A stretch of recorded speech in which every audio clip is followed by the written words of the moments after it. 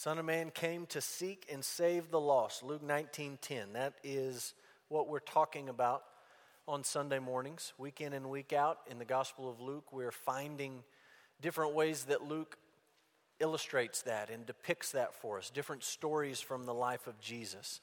And this morning we come to a unique story. There is an outline in your bulletin if you'd like to follow along as we talk about the transfiguration of Jesus with 3 of his disciples present, and then a few things that happened after that.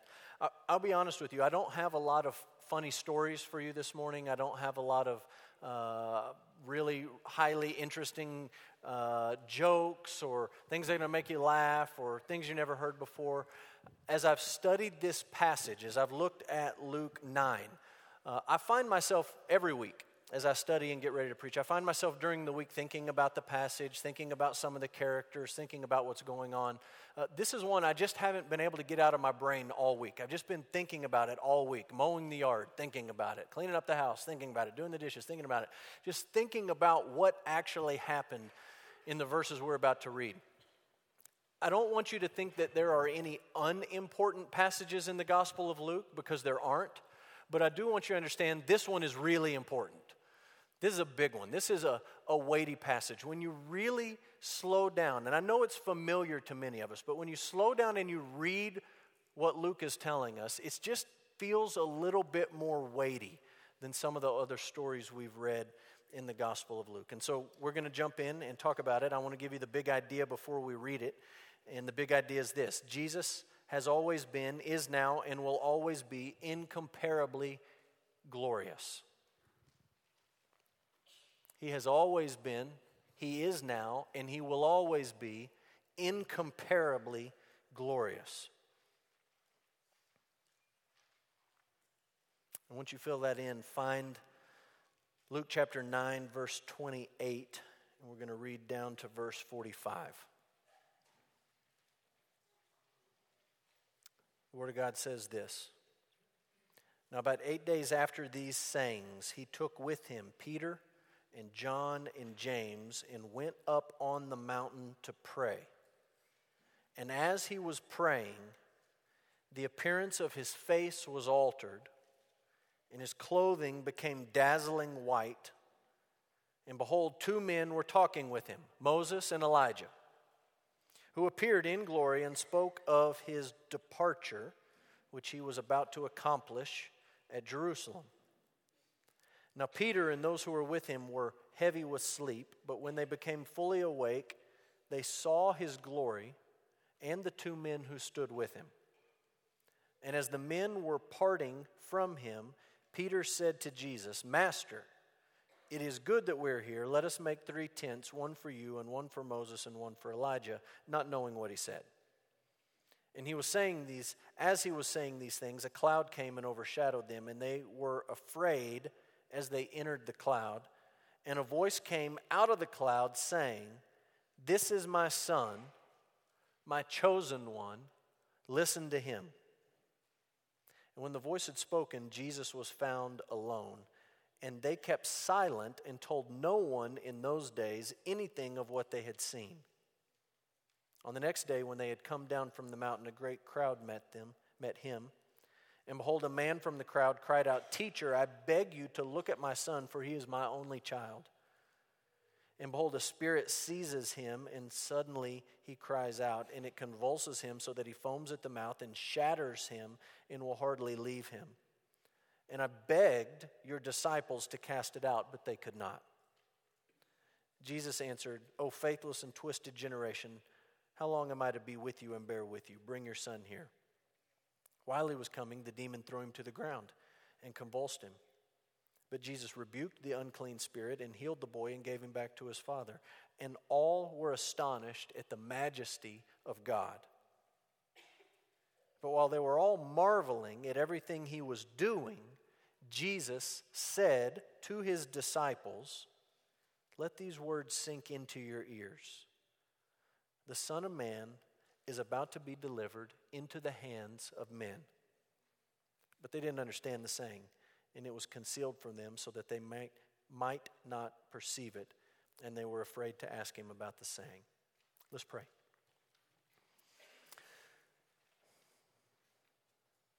Father, you are the Holy One and you are the worthy one. You are the one who can move mountains, who can do miracles. You are the one who sent your Son to take on flesh, to walk on this earth, to seek us and to save us. And as we get a small glimpse in this passage of the incomparable glory of Jesus, Father, we pray that we would leave changed, that we would understand something new or something deeper, that we would feel it in our bones about who Jesus is and what he came here to do. Father, forgive us for our thoughts about you and about Jesus that are belittling. Father, help us to have a big view of you. Help us to have a glorious view of who Jesus is. We ask it in Jesus' name. Amen. Start with me in the verse we looked at last week. And my plan is just to really kind of walk through this passage and talk to you about what Luke is telling us. Look at Luke 9:27, the last verse we looked at last week. It says, Jesus speaking, I tell you truly, there are some standing here who will not taste death until they see the kingdom of God. Lots of debate in commentaries about what that means. These people are not going to die until they see the kingdom of God come. Some people say he's talking about his resurrection from the dead. Some people think he's talking about his ascension up to heaven. Some people think he's talking about the day of Pentecost where the Spirit comes. I think Matthew, Mark, and Luke speak fairly clearly when they followed that statement with the story of the transfiguration. Jesus says, some of you standing here will not taste death. You will not die until you see the kingdom come. And in Matthew, Mark, and Luke, immediately after that, Jesus is transfigured before some of his disciples. And so I think what Jesus predicted in verse 27 is coming true in our passage this morning. And look at verse 28. 8 days later, he took Peter, John, and James, and he went up the mountain. Now, if you're Peter, John, and James, and Jesus says, come with me, the 9, remember there's 12 total apostles, the 9 are staying here, you guys are coming with me. At this point, your head is ginormous. Because just a couple of days ago, Jesus was getting ready to heal Jairus' daughter. You remember this story? And he went to Jairus' house, and probably there was just not enough room for everyone to go in because the rooms were not massive rooms. And so he looked at the 12 and he said, Peter, James, John, you guys come with me. And they got to go in with Jairus and his wife and the little girl who was dead, and they got to see Jesus raise that girl from the dead. Amazing. The 9 didn't get to see it. They had to hear about it from the 3. And now Jesus says, Peter, James, and John, why don't you guys come with me? What are the rest of the guys supposed to do? Doesn't matter. You stay here. You guys are coming with me. We're going on a retreat up the mountain. If you're Peter, James, and John, you think this is the greatest, right? I have achieved semi-stardom. I'm off the C list of celebrities. I'm not up to Jesus on the A list, but I'm definitely on the B list. I'm moving my way up. And then they get there and Jesus says, we're going to pray. You mean we're going to say a prayer before we go? No, we are going to pray. You mean while we're on the trip, we're going to say a prayer? No. The point of the trip is to go on the mountain and to pray. Their response was about like most of us would have responded. Boredom. We know they were bored because Luke says when this amazing thing is happening, they're doing what? Sleeping, like most of us would probably be tempted to do.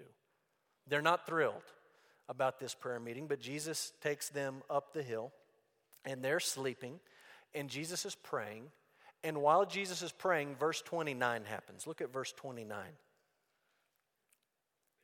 As he was praying, the appearance of his face was altered, and his clothing became dazzling white. I don't know about you, but I read that and I would love to have a few more details. What? Tell me more. He's praying, his face is altered, and his clothes become dazzling white. We live in a visual society where you carry around a TV screen in your pocket all the time. And you don't have to have a description of what something looks like. You can just get it out and watch it for yourself. And I read that and I just want to say, I want to see what you're talking about. And if I can't see that, I want you to describe it more than that. But that's all Luke says. And that's all Matthew or Mark say. His face is altered and his clothes become dazzling white. One word used in the Gospels about his clothing can be used in reference to the sun. Another word used in another place about his clothing can be used in reference to lightning. It was amazing. He's changed. He's transformed. He's transfigured. Right? The veil of flesh is ripped away, and they get a glimpse of Jesus in all of his glory.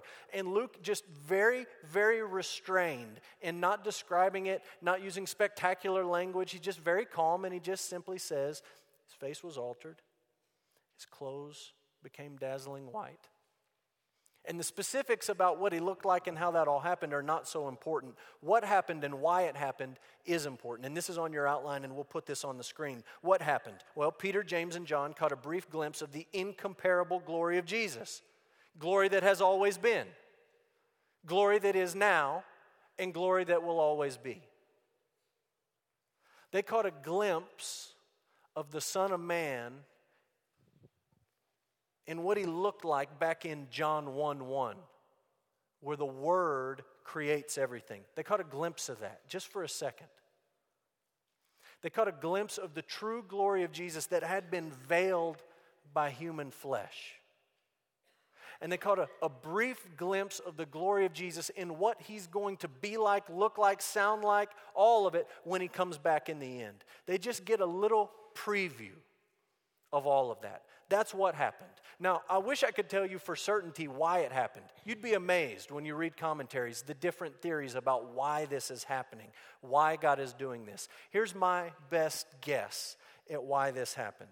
The event took place to teach the disciples about Jesus and to encourage Jesus before he goes to the cross. To teach the disciples something about who Jesus truly is and to encourage Jesus before he goes to the cross. We know it's monumental because the Father, God the Father, speaks from heaven. The last time that happened is when Jesus was baptized. And the voice from heaven said, "This is my Son, I am well pleased with him." Now the same voice out of the cloud, "This is my Son, listen to him." Teaching the disciples and encouraging Jesus. Then you get to verse 30 and the story just gets better. "Behold, two men were talking with him, Moses and Elijah." Moses and Elijah. Two men that are both heroes in the Jewish faith.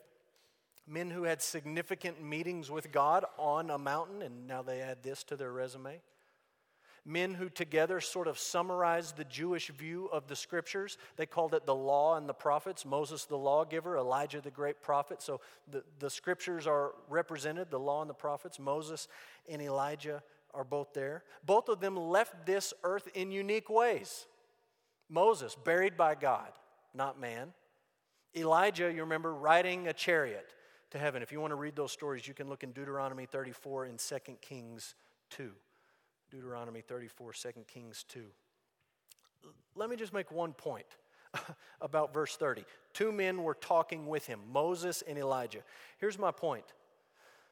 This life is not all there is.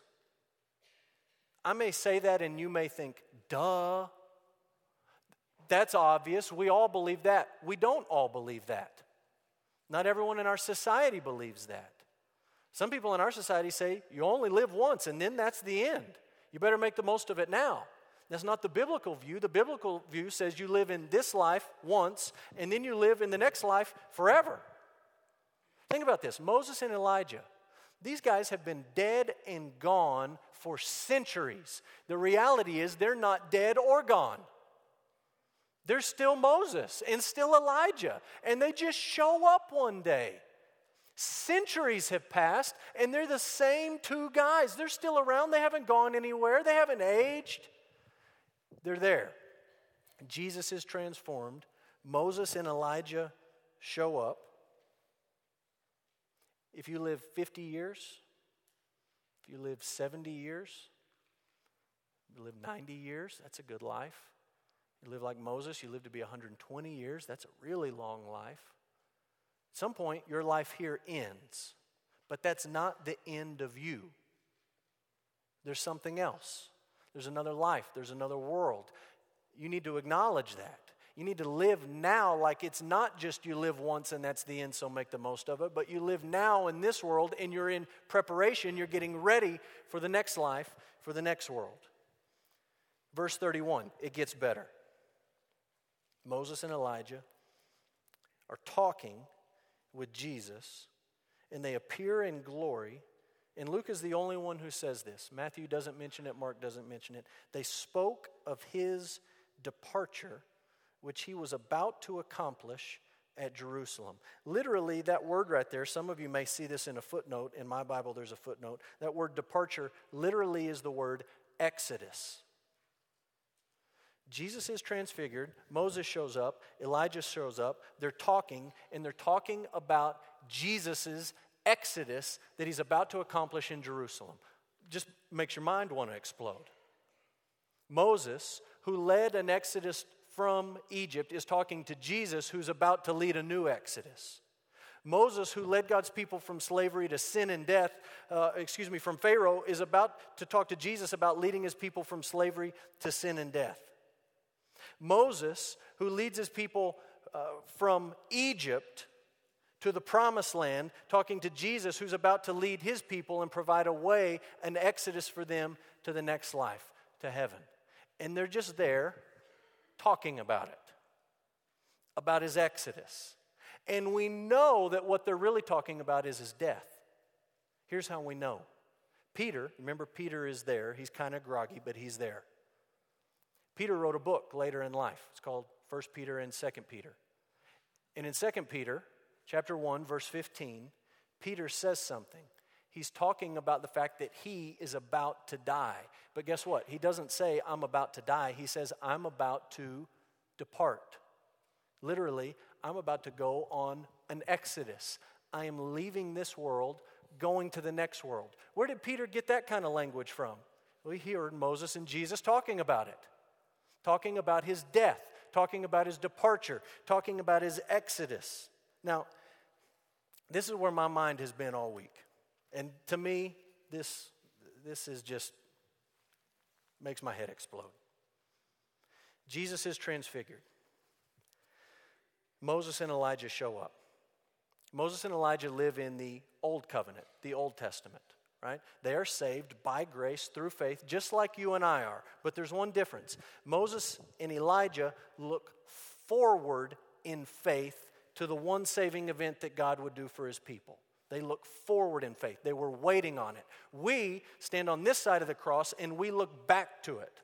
We understand a little bit more than they did because we're looking back with hindsight, but we're looking to the same thing. Moses and Elijah looking forward in faith to what God was going to do. We look back to it. Now put yourself in the shoes of Moses and Elijah. For all of your life, you're looking forward and you're waiting. God's going to do something to save his people. Moses is thinking God's going to send another prophet to speak to his people. Elijah's saying God's going to do something so that his people don't chase after idols anymore. And they're waiting, and they're waiting, and they're waiting. And they both live very long lives. And then they die, but they really don't die because they're still around. And year after year, decade after decade, century after century goes by, and they're in heaven, but they're waiting. What's going to happen? When is it going to happen? Where's it going to happen? They're waiting. And then one day God says, Moses, Elijah, go down there and talk to Jesus about what's about to happen. You remember Moses had never been in the promised land. He begged God to let him go in. God said, nope, you can see it, but you're not going in. Now he gets to go in. Puts his feet in Israel. And he gets to talk to Jesus about the cross. Again, I read that and say, can I have a few more details? What did they talk about? Who did all the talking? Was it Moses? Was it Jesus? Was it Elijah? How did the conversation go? We don't know, but they're talking about the cross. And Moses and Elijah have been waiting millennia for this one event. And now it is months away, and they're talking to Jesus about it. Now put yourself in Jesus' shoes as much as you can in this story.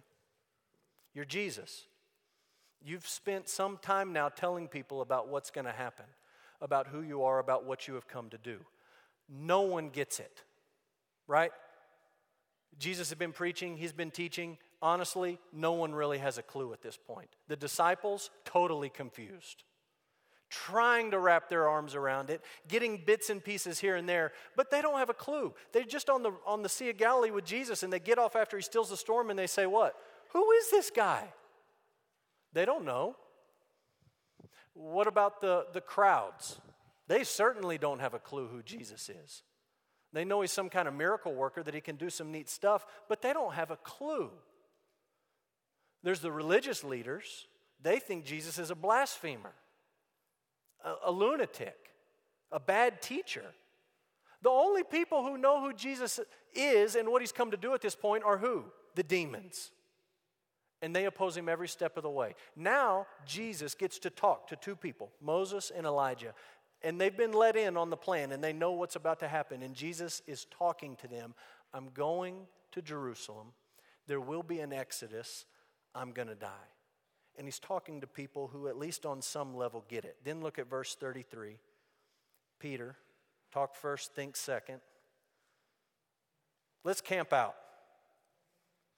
Let's make some tents. One for Moses, one for Elijah. It's not entirely as dumb as it sounds to us, because the Jewish belief was that at the Feast of Booths, that they would build these tents and they would remember that they lived in tents. But there was also to the Feast of Booths for the Jewish people an end times understanding, that they were looking to the end. They were looking toward the Messiah who would come. And so cut Peter a little bit of slack. Yes, Luke says he didn't know what he was saying, but he's kind of on the right track here. Booths, and maybe we could build the tents, and maybe this is the end. He's trying to piece it together, but God basically says from the cloud, Peter, zip it. And he says to Peter and to John and to James and to Jesus, verse 35, this is my son, my chosen one, listen to him. Verse 34 tells us that these guys were terrified. Matthew makes a point to say they were terrified. Mark makes a point to say they were terrified. Luke makes a point to say they were terrified. They're freaking out. And the voice from heaven says, this is my son, my chosen one, listen to him. And when they heard that, these Jewish guys, this is my son, they didn't think about all the nonsense we think about when we hear the word, the Son of God. They thought immediately about Psalm 2. Psalm 2. That's what came to their mind. The Son will inherit the nations. He'll be the king over a kingdom that includes all peoples and all tribes and all languages. They heard, this is my son, and they said, Psalm 2, this is the guy from Psalm 2. The rod of iron ruling the nations. Kiss the Son lest he be angry and you perish in his wrath. This is the guy. He's right here in front of us. In fact, he's been right under our nose for months, and we had no idea. As soon as it starts, it's over. It ends. Luke says, verse 37, the next day they come down the mountain and they are met by a mob, crowd of people. And this is a raucous mob. There's a lot of excitement. Out of the mob comes a father, and the father says, I have one son, and he's sick. He's possessed by a demon. The demon causes him to have seizures, and I need your help. I brought him to your disciples, and I begged them to help, but they couldn't do it. Jesus has been on the mountain. The 9 get left down below. You kind of feel for the 9 right here. The 9 have just been on a preaching mission. We talked about it in Luke, where they went out and they preached the gospel and they healed the sick and they cast out demons. And they did all of that. And they didn't come back worried about it didn't work. So here comes the dad. My son is sick. He has a demon. Where's Jesus? Well, Jesus is up the mountain. But we're here. Don't worry. We've done this before. We just got done doing this. We'll cast it out. And you can just almost wonder if they went in turn. Andrew, did he go first? Philip, Thomas, Bartholomew, Judas? No one can cast it out. Mark tells us in his account of this story that while all of it's happening, the scribes are watching. And Mark tells us that when Jesus comes down the mountain and he's met by this crowd, the disciples, the 9, are arguing with the scribes. So the scribes don't like Jesus and his buddies, and they're watching this whole thing unfold, and they see the 9 can't do it, and as soon as they fail, they jump all over them and say, look, you're a bunch of losers. You have no idea what you're talking about. You're not able to do the things you claim to do. Where is this Jesus guy anyway? And they're just all over the 9. And the 9 are arguing back, and they're saying, "No, buddy, we've been on a preaching tour, and we cast out tons of demons. We know how to do this. Well, you weren't able to do it here." And in the middle of it, there's the Father. His Son is sick and has a demon, and no one can help or is even interested in helping. They're just fighting. And finally, Jesus walks down the hill, and the Father runs to Jesus.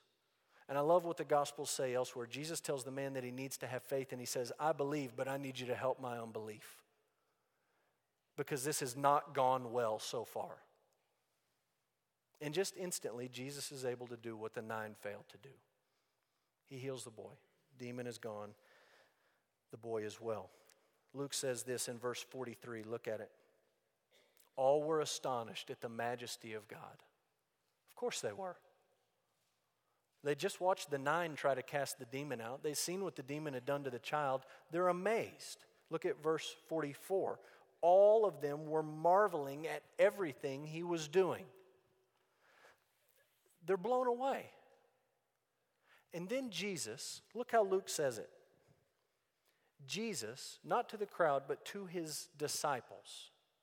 Everyone's amazed, and Jesus looks at his 12 buddies, and he says this, "Let these words sink into your ears." In other words, you boys better be paying attention. The Son of Man is about to be delivered into the hands of men. He's predicting his death. He did the same thing if you look at Luke 9, verse 22 last week. The Son of Man, there's that title again, must suffer many things, be rejected by the elders, the chief priests, the scribes, and be killed. I'm going to die. The Son of Man is going to be handed over to men. Now, if you're Peter, James, or John, or you're one of the 9, how do you hear that? Peter, James, and John. You've been up on the mountain, and you have seen Jesus in all of his glory. Glory that has always been, that is now, that will always be. You've caught a glimpse of the supremely glorious Son of Psalm 2, the King that will rule all the nations, and you say, "What? You're going to be handed over to men? What are they going to do to you? We just saw you up there. What are they going to do to you?" And if you're the 9, you just found yourself completely powerless to cast a demon out, and Jesus walks right into the situation, bang, he does it. If you're the 12, you're saying, the Son of Man, in all his glory, the one who defeats demons with ease, you're going to be handed over to men? What? And Luke tells us this very simply. They didn't get it. They didn't understand it. They couldn't put it all together. In fact, Luke goes further, and he says it was concealed from them. In other words, it was not the time for them to understand it. And they were afraid to ask Jesus about this saying. Here's the takeaway in this story as I've thought about it this week. 3 simple ideas. Number 1 is this. According to John and Peter, the written word of God is more certain than seeing Jesus in all his glory. If that doesn't make your head explode, I don't know what will. But John and Peter, up on the mountain with Jesus, later they write books that end up in the Bible. One of those books is 1 John, and you can jot down 1 John, there it is, might even be on your outline, 1 John 1, 1-3. We're not going to read it, but John says this. We saw Jesus. We touched him. We talked to him. He was right there. We experienced all his glory. You don't have to do that. You just have to listen to our testimony. You don't need that kind of experience. You can trust what we're telling you. Peter takes it even further. 2 Peter 1:16. Peter says, and he describes the whole transfiguration. We saw it. There was a cloud. There was a voice. We were there for the whole thing. And Peter says at the end of that, verse 16, we have something more sure, more certain, more trustworthy than seeing Jesus in all his glory. We have the Word of God. We have the prophetic Word of God inspired by the Holy Spirit of God. Now, you may think, and I may be tempted to think, I don't know. There's some stuff in this book that's hard to trust. I just wish I could see the guy up on the mountain in all his glory. Face changed, clothes like lightning. That would do it for me. Well, John was there and Peter was there, and they say, you don't need that. You have this. And what they're saying is, if you won't listen to this, you won't listen to that. If you won't have faith in their testimony and the prophetic word written down, inspired by the Spirit, it doesn't matter what you see. You can trust God's word. Second application, thought of application is this. Jesus temporarily laid aside his glory by becoming human to seek and to save the lost. The Bible talks about Jesus emptying himself. It doesn't really mean that anything was taken away from him, but it means that something was added to him, and that is humanity. And for a brief few decades, the glory of Jesus that is supremely and incomparably glorious was veiled. Glory that he had always had, glory that he will always have, it was hidden from people. And the disciples, Peter, James, and John, they got just a glimpse. But what you see in this story and what you see in every page in Luke, what you see, for example, in Philippians chapter 2, 5 to 11, is that Jesus humbled himself by becoming a servant, by becoming one of the creatures that he made in the beginning in his image so that he could walk in their place, live their life, obey for them, and die their death on the cross. He humbled himself to do that, to give you life and to give you hope, to seek you and to save you. If when you think of Jesus, all you think about is the baby in the manger, or all you think about is a bloody man hanging on a cross, or maybe all you think about is a cool guy on your t-shirt, you've missed it. That's not him. That's who he was for a brief moment, the baby in the manger, the man dying on the cross. He doesn't ever need to be the cool guy on your dopey t-shirt. He temporarily laid aside his glory, glory that is incomparable, that is supreme above all others, and he did it to seek you and to save you. You say, well, what am I supposed to think about? Not the baby in the manger, not the man on the cross. What am I supposed to visualize? Luke just says this: the appearance of his face was altered and his clothes became dazzling white. John describes it later in the book of Revelation. You can read it for yourself. But when these guys saw it and when John saw it in Revelation, they were terrified. He laid aside his glory by becoming human to seek and save the lost. Last idea is this: circumstances do not change the truth about who Jesus is and what he is up to in the world. Your circumstances do not change the truth about who Jesus is and what he's up to in the world. Listen, when they're up on the mountain and glory breaks through and the guys see Jesus as he truly is, as he always had been, as he always will be, when they experience that, that's the Son of Man come to seek and save the lost. And when they get down to the bottom of the hill and all heck is broken loose, and the dad is mad at the disciples, and the disciples are mad at the scribes, and the scribes are mad at all of them, and there's a big royal rumble going on, and Jesus walks right into the middle of that chaos, that is the Son of Man come to seek and save the lost. And in not very long in the Gospel of Luke, we get to the part where Jesus is handed over to men to be put to death. And when that happens, it's the Son of Man come to seek and save the lost. From the glory to the chaos to the cross, nothing changes about who Jesus is or what he's come to do. And sometimes in our life, we get so confused thinking that our circumstances, our struggles, our trials, our tribulations somehow change who Jesus is or what he's doing in our life. None of that has changed. That's all circumstance. Jesus is the Son of Man come to seek you and to save you. Let me pray. We'll wrap it up. Father, we're grateful for your word. And we come to this story, I come to this story, and I'm almost at a loss for what to say, for how to process it, for how to think it through. Father, the truths in this passage are just more than our brains can take in. And we empathize with the guys coming down the mountain who don't say anything to anybody. But what do you say?